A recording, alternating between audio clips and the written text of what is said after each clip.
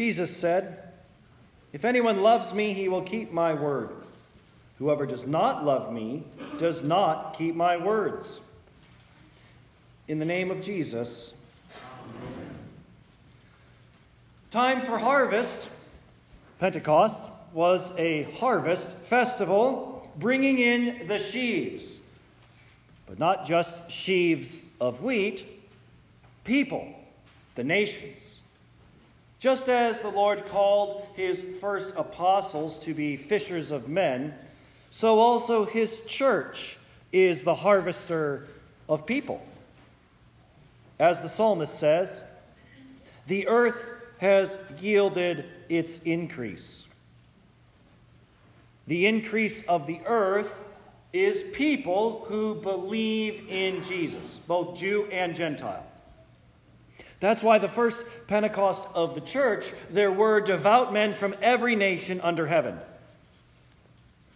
So also today, we are the sheaves being harvested by Jesus through the Spirit who came at Pentecost. All well and good, but how are we harvested? Well, that's quite clear from what Jesus says today in John 14. And it has to do with what is sown in order to create the crops. The seed is the Word of God, after all, but not just any Word of God. It's as Jesus says today, "My peace I give to you."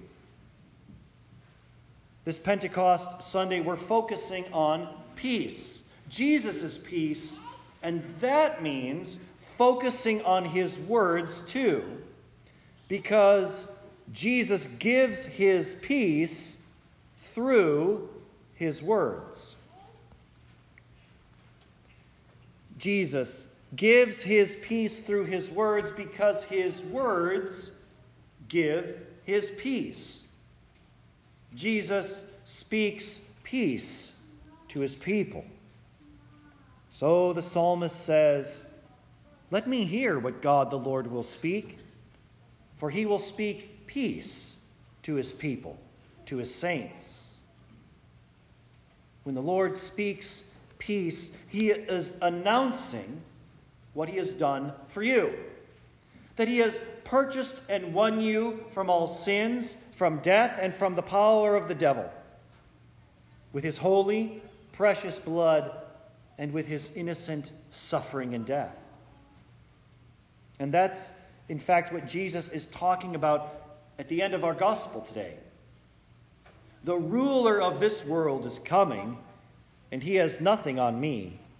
Rather, that the world would know that I love the Father, and that I do just as the Father commanded me. Rise, let us go from here.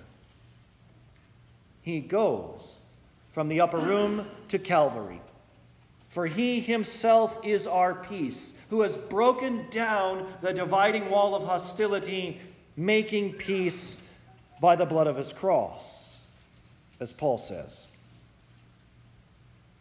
Jesus gives his peace through his words, and this happens because his words actually give what they say.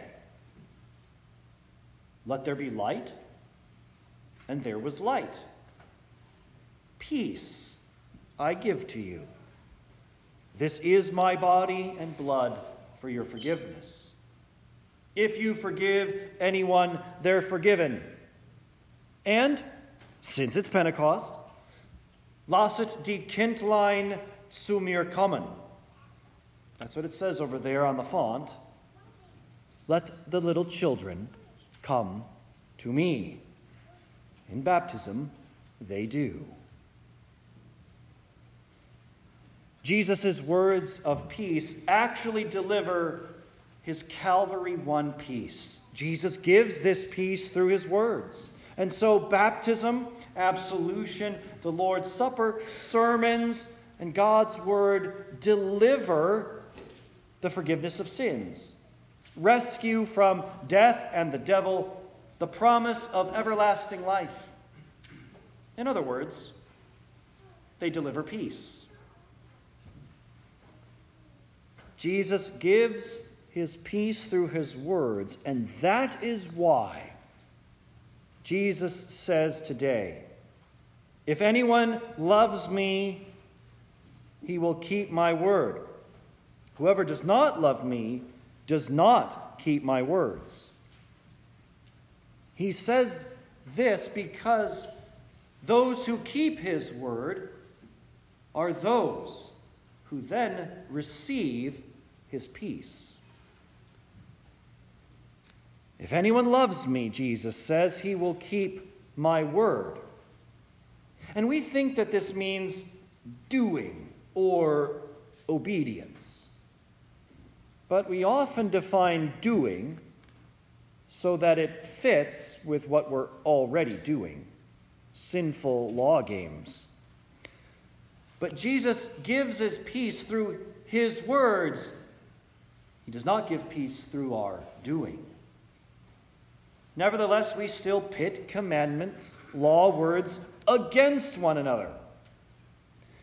For example, we sinfully ignore anything related to the second and third commandments, like praying, going to church, hearing sermons, reading our Bibles, thinking it's all okay because we're generally nice people, even according to the second table of the law. Or we do so with this sinful understanding of forgiveness. That forgiveness, that this makes us think that we can live however we want. If anyone loves me, he will keep my word. Whoever does not love me will not keep my words. Keeping Jesus' word is deeper than just doing. Keeping flows from love. Doing or obedience, well, that doesn't necessarily flow from love. Keep, in a biblical sense, means to guard or protect. Just like long ago in castle times, the most secure part of a castle was called the keep. Keep means to cherish something that you wouldn't want to lose, forsake, break, or ruin. So, do you love Jesus? Do you cherish his words? Not as law words. How often all of us put up excuses or don't tear down hindrances to the commandments we break. We don't cherish Jesus' word of peace either. We like whatever else fills our time besides our scriptures or the sermon or the supper. Because we don't receive Jesus' peace, we are unforgiving and angry. Or we're those things maybe because we kind of like to be a little ornery. Yet, Jesus gives his peace through his words even to the likes of us. His forgiveness, his undeserved kindness and mercy come to us in his word and sacraments. The sacraments are just the physical word.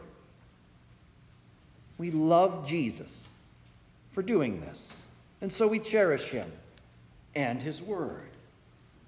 Those who Jesus' word now keep, they are those who keep and cherish his peace. Jesus' peace means there's forgiveness for your sin. There is an absolution that silences Satan's accusations. There is the promise of life in the midst of death. He plants his peace within our hearts. It sprouts up into faith and love. Peace with God and peace with each other is worked within us through Jesus' peace. which he gives through his words. And so we cherish his word and his sacraments, for these cause fervent love toward one another to bloom. This Pentecost Sunday, we're focusing on peace, Jesus' peace. And that means focusing on his words too, because Jesus gives his peace through his words. The Spirit is in those words. He was in Peter's sermon, as well as the words of baptism, as we're told later on in Acts 2. And so he is there every time Jesus' peace, the forgiveness of sins, is delivered in the many and various ways Jesus sows it to us. Baptism, absolution, sermons, our Bibles, his supper. Beggars can't be choosers. Neither are keepers of his word. And since Jesus gives his peace through his words, those who love him don't pick and choose. Every word a gift. Picking and choosing which words and gifts of Jesus you receive and when, so you can avoid them, that's not love of Jesus. Whoever does not love me does not keep my words, doesn't cherish them, guard them. Nevertheless, in spite of us, Jesus wants us to have peace. He died and rose for you. And Jesus gives this peace, the peace of his cross and resurrection, through his words. There have already been plenty of peace words today. In the absolution, this sermon, various parts of our readings, and our liturgy. And there are many more to come. Even these ones, given and shed for you, for the forgiveness of your sins. In the name of Jesus.